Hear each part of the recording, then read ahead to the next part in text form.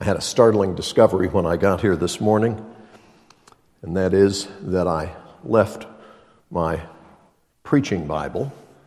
I've got a bunch of different Bibles. I left my preaching Bible apparently at the house.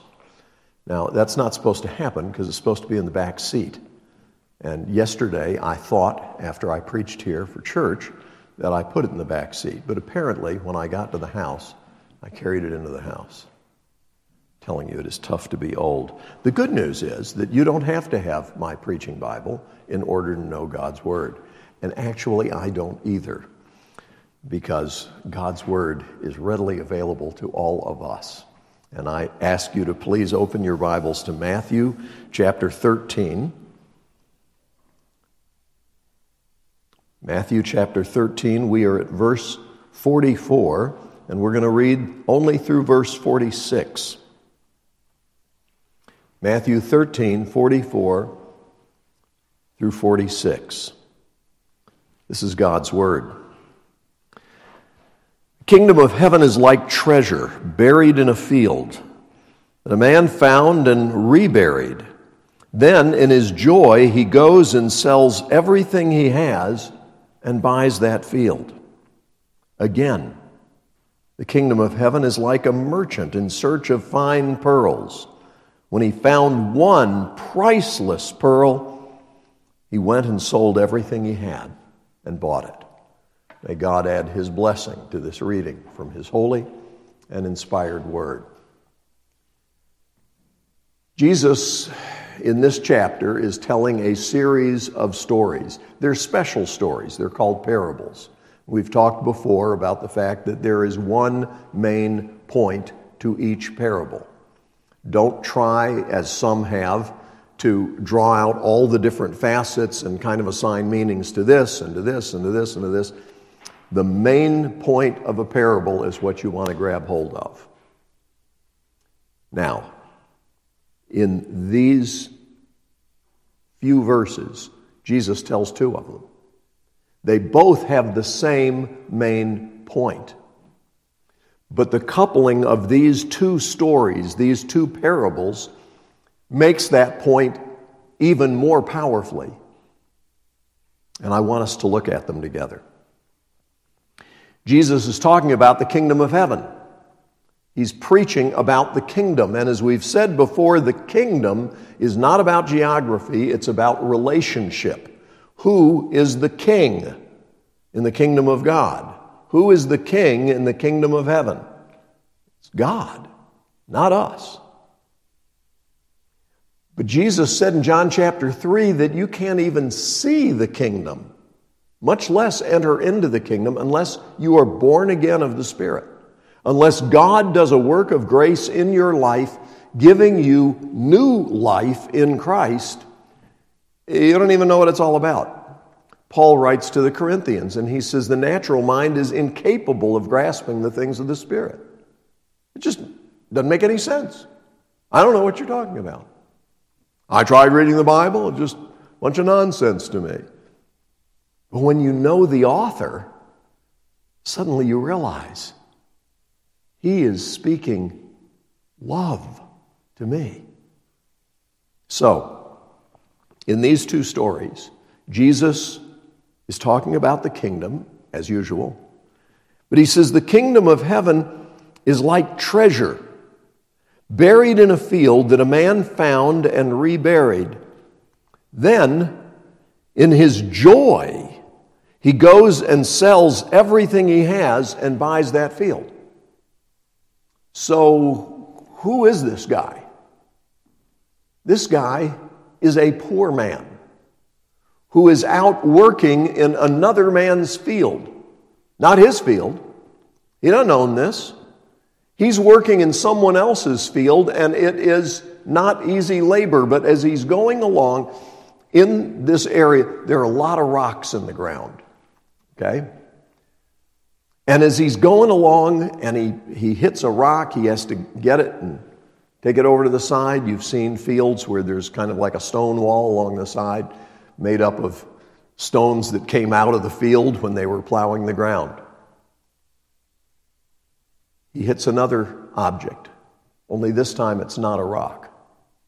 He goes to pull back the dirt and get whatever it is, and lo and behold, it is treasure. Treasure. He looks at it, he sees the richness of it, and wow, he's never seen so much wealth in all his life. He reburies it, hides it, and thinks, I'm going to buy this field. Okay? But in order to buy the field, this is not a wealthy man. This guy is going to have to sell everything he's got in order to come up with the money to buy that field. So he does. Can you imagine the conversation at home when he comes to his wife and he says, honey, we're selling everything. What are you talking about? I mean everything. Well, you can't sell this. I've got that from my parents. No, we're selling it too. We are selling everything we've got. Why? I can't tell you all the details, but just trust me, honey. This is going to be worth it. Okay? I've got a chance to get something that is going to make us wealthy. You see, the price he's going to pay is the price for some rocky land. The treasure just comes along with it. Now you might say, I don't think that's very ethical. Shouldn't he go to the man who owns the field and say, hey, I found this in your field, I guess it's yours? That's not the point of the parable. The man who owned the field may not be the guy who buried the treasure in the field. Treasure may have been buried hundreds of years before by somebody else. Who knows? That's not the point of the story. The point of the story is this poor man, in the midst of his work, stumbled onto a treasure that is so valuable that he's willing to give up everything else he has in order to get that field, in order to get that treasure. He wasn't doing this as a real estate investment. The treasure was worth far more than the field. The treasure was worth more than the field and everything the man had. He found something. What was he doing when he found it? Let's see, I believe Jesus answers that he was working in the guy's field, right? And lo and behold, in the midst of his ordinary day, he found buried treasure. There's no indication here that he was out looking for treasure. But he found it. And when he found it, he reburies it, and he goes and sells everything he has. And he buys that field. How did he feel about it? Well, I guess I'm going to have to sell everything. No, in his joy, he went. He had found something so wonderful that the idea of selling everything is just, I want to get that done as quickly as possible. Okay? In his joy, he went and sold everything he had and bought the field. But then Jesus tells a second story. In the second story, you've got a man who is looking for treasure. Okay? The second man is like a merchant, a businessman. And he is in search of fine pearls. Well, in that case, he's not looking for the cheap goods. If he's looking for fine pearls, he's a man who has some means. He has some wealth already. So he's out looking for that which is really valuable. But in the midst of his search, he finds a pearl that's priceless. It is so valuable that all the other stuff he has can't compare. I mean, there's no comparison at all. And so he does essentially the same thing as the poor man. He went and sold everything he had and bought that one pearl. How valuable was it? Priceless. It was priceless. It was so valuable that all the other stuff he'd collected over the years, all those other valuable things that he had other fine pearls, but not like this one. Nothing compares to that. Jesus says that's what it's like with the kingdom. Now, I want you to consider for just a moment that one guy was rich and one guy was poor, but also that one guy was looking for treasure and the other one really wasn't. And that's the way it is with the kingdom. There are people who are looking for truth. They're wanting to find out what it's about. Who is God? Why am I here? Our friend Peter Ha, who was here a few summers ago teaching in our school. Peter was in grad school in his native country in Asia. And he suddenly thought, what am I doing this for? Why am I pursuing more degrees? I don't even know why I'm here. What is life about? Is there a God? His government said no. There is no God. But he thought, what if there is? Could there be a larger purpose? Am I just a highly evolved piece of slime? Or is there more to life? So he dropped out of school and began searching. And somebody gave him a Bible. And he began reading in Genesis. And as he read, he said, this could not have been written by just a man. He was right. This book answered where we come from, why we're here, who God is and who we are. And then he started reading the Gospel of John. And when he learned about Jesus, he said, I'm giving my life to him. And ever since, he's been following Jesus at great personal cost. Some people are searching. Some people just stumble onto it. They're just out doing their thing. They're not thinking about the great questions of life. They're just doing their thing and they stumble across it.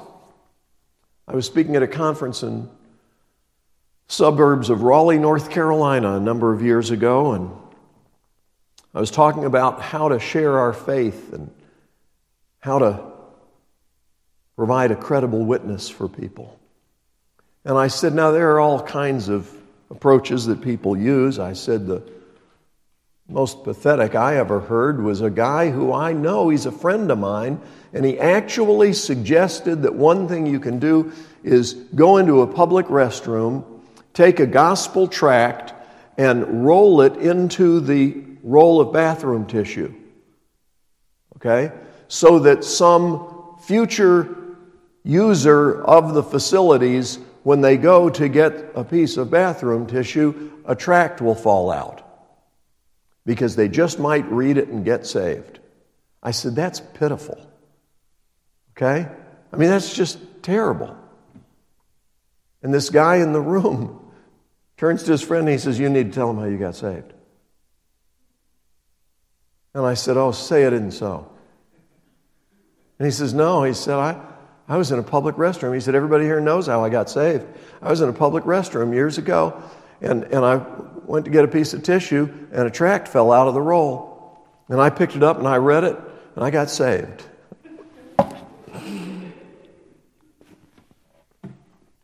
I still do not recommend that as a means of witnessing for Christ. Because my personality, if I found something like that in a roll of bathroom tissue, I would think that whoever put it there was nuts. And I would not read it. As a matter of fact, I would let it stay on the floor and not touch it. okay? That's just my personality. But that guy got saved. He just stumbled onto it. He wasn't searching. It wasn't like, I'd been praying for weeks, God, if there is a God, show me how I can know you. No, nothing like that. He just went in there to use the restroom. And God reached out and got hold of his heart, saved him. So Jesus tells the story of a searcher and of a stumbler. A guy who was looking for that which was of great value. A guy who was just doing his job, plowing another man's field. And he stumbles onto the treasure. It doesn't matter how you find the gospel. What matters is how you respond to the gospel. Do you recognize what this means? Do you realize who Jesus is? If by God's grace you recognize who Jesus is, changes everything. There's nothing that compares. There is nothing that compares. Jesus said, in order to be his disciple, you've got to hate father and mother and even your own life. What is he talking about? You're supposed to want to do them harm? No. He's talking about the fact that by comparison, nothing matters. All that matters is doing the will of God. Well, what will my parents think? I actually know a guy. Right now, I'm still praying for him to get saved. He has concluded that Jesus is the Messiah. A Jewish man who has concluded that Jesus is the Messiah. He said, I really believe it's true. But he said, but I have not given my life to him because I would be completely rejected by my family. All my friends. I'd be totally isolated. If Jesus Christ is the Messiah, if he is the Christ, if he is Lord, the best thing you can do for your family is to follow Jesus. The best thing you can do for your friends, if you care about them, is to follow Jesus. But there are a lot of people who don't really want to know if it's true. When they stumble across it, they just go on. Because the whole thought of how their life would change is just scary to them. So instead of saying, I want this, they want to go on. Leave it in the field. Not my field anyway. There are people who are searching, but they're not searching wholeheartedly, because when they find that pearl of great price, they say, well, but I've got all these other pearls that are really, really nice. I mean, they're not like this one, but I'm not willing to give up everything. I'm not willing to give up everything. The Apostle Paul describes all the stuff that he had going for him. And he says, I consider all of that as dung compared to knowing Jesus.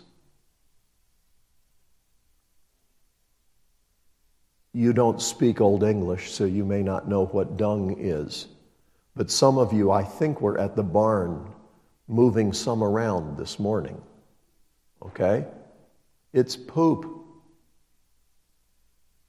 The Apostle Paul says, I consider everything that was to my advantage in life, my genealogy, my education, my religious ties, my accomplishments, all of that is just poop compared to Jesus.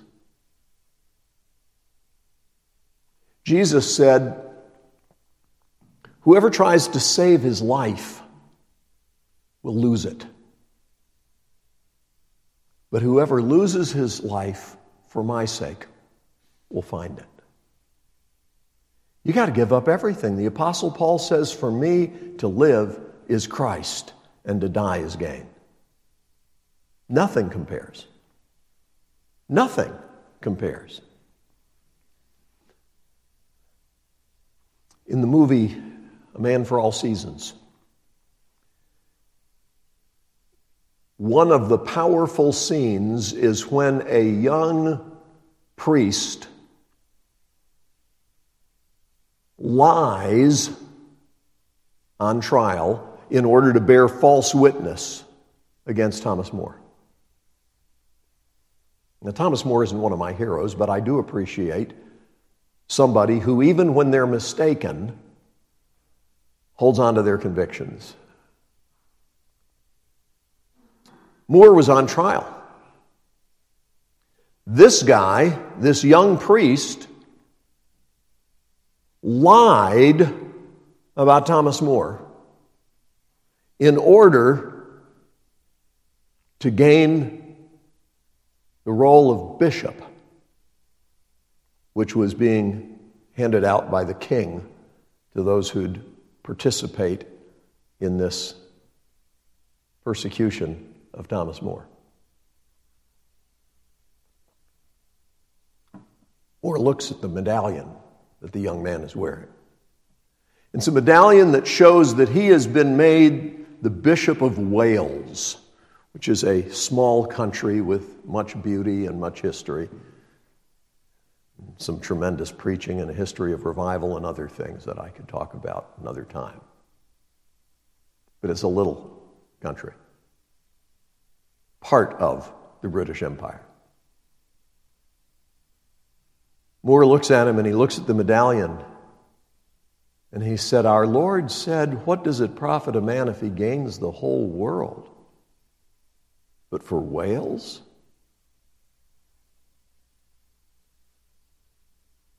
Would you lie in order to gain a position? Well, it would have to be a really good position. Well, then you're already dead.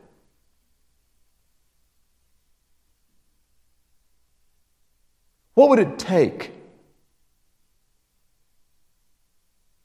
I believe it was just last week I told you about the man at the party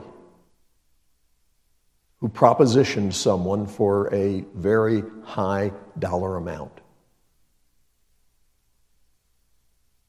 What would it take for you to sell out? Good-looking boyfriend or girlfriend? A lot of money? A job? Job security? My friend Max came to me years ago and he said, "Pastor, I'm in a bind. My boss is asking me to sign invoices that we delivered more product to these jobs than we did. He's keeping the extra to sell to other people."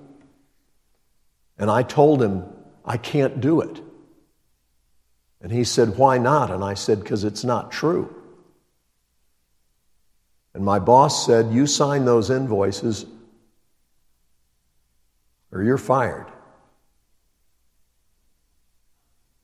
I said, "What are you going to do?" He said, "Well, I know that I can't lie, so what can I do?" I said, "You're right. You don't want to work there anymore." He said, "Well, what am I going to do for a living?" I said, "That is God's problem. He will take care of you." And he did. Max started his own company and made a good living. But what if you don't get to start your own company? What if you don't make a good living? What if doing what God says costs you everything financially? For me to live as Christ and to die as gain.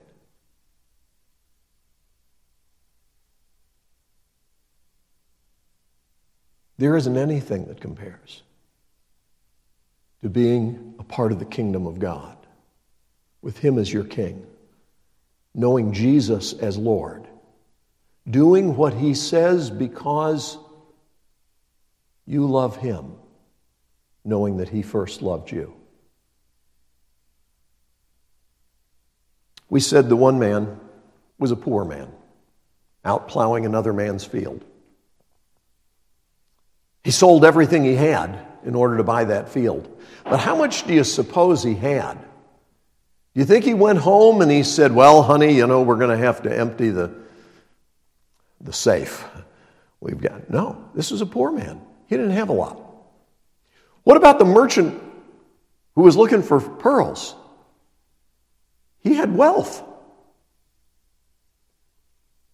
No matter how little you have or how much you have, no matter whether you're poor or rich, it'll cost you everything.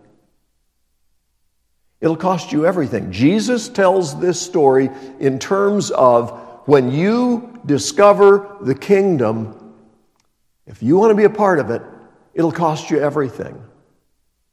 Well, hold on here. Hold on. I thought Jesus paid it all. He did. He laid down everything for us. He emptied Himself and was obedient even to the point of death on the cross. He paid for our salvation. Well, then what are you talking about that we've got to lay everything down? I'm talking about what we've already quoted. Jesus said,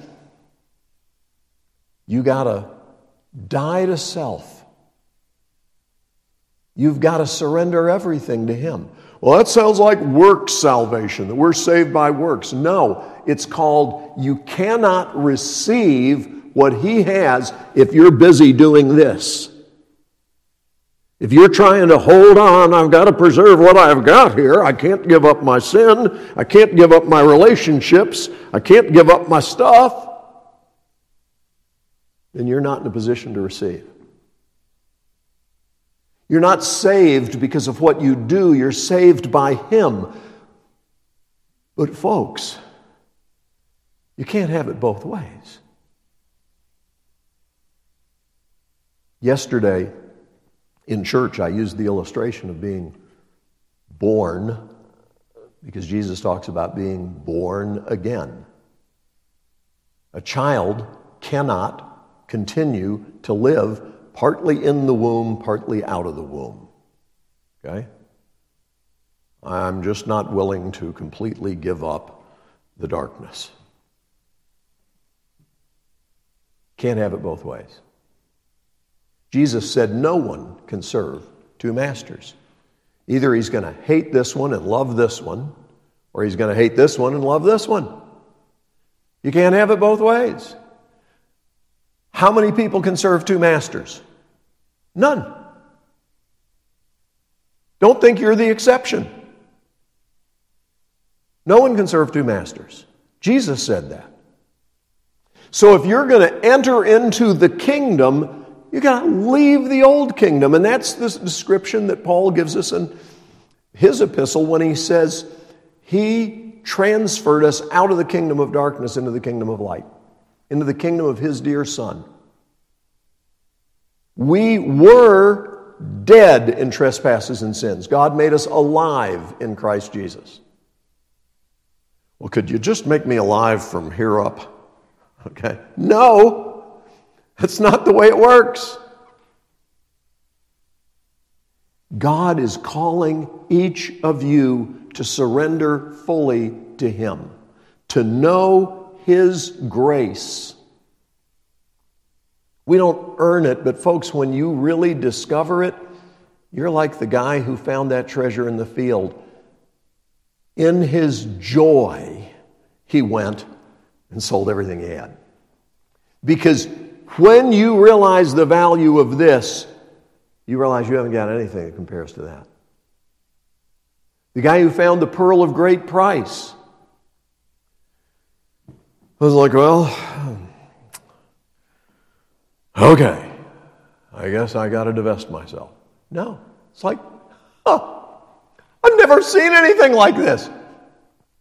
Folks aren't going to believe how wonderful this is. Have you discovered Jesus? Have you realized what he did for you?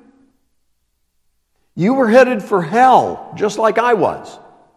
And he died on the cross, bearing the wrath that we deserved, in order that we might not just be forgiven, but transformed and made like him, so that we're going to be with him forever in paradise.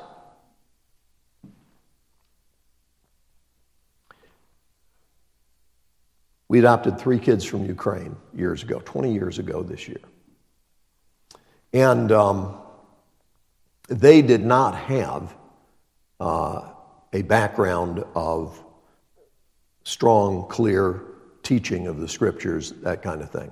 So when we took them to church and they heard about the idea of going someday when we die to be with God in heaven, their first concept of that, they were literally just learning English. And the first concept that they got of what that would be like is that they were going to have to go and spend forever sitting still in a building with pews. Heaven was not terrifically appealing to them. You understand? It wasn't like, oh boy, I'd like to do this forever. But that was their first idea, is that heaven must be like a great big church service where everybody sits still and some guy stands up front and talks, and talks, and talks, and talks. And they weren't real excited about that. When we found out that's what they were thinking, we were happy to disabuse them of that mistake.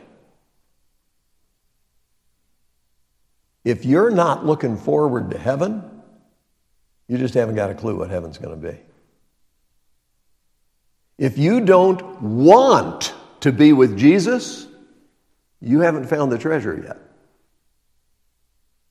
When you realize who he is, the creator of the universe, the God who has all power, not just a lot of power, not just more than we have. He has all power, all authority. He owns everything. He spoke the universe into being. The earth is the Lord's and the fullness thereof. Why in the world would you waste your life chasing something down here?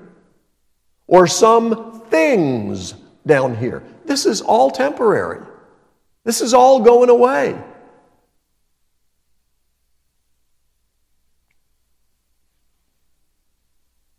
If you think, well, I just want to marry the most beautiful girl in the world,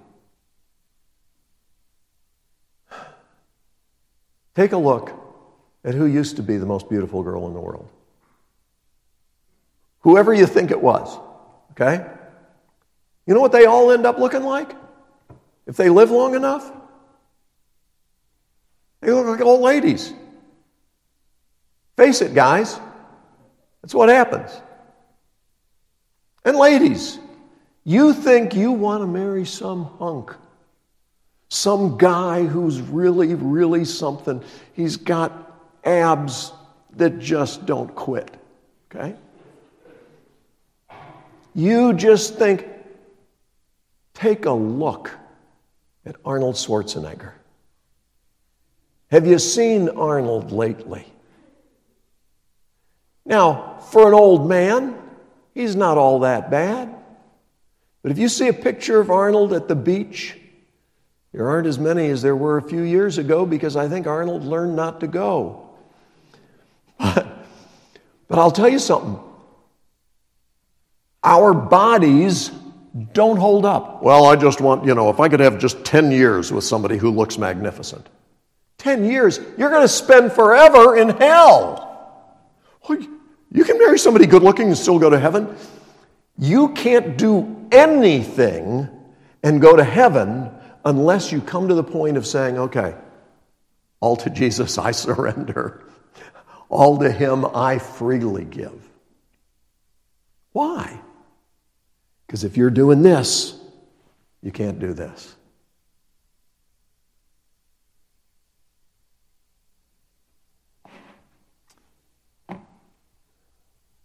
I can't see your heart. But God does.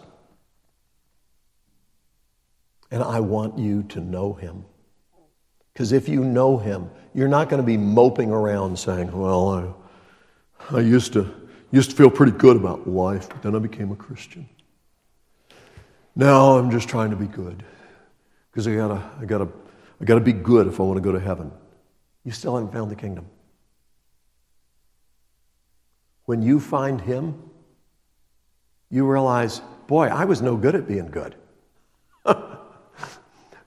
But he saved me.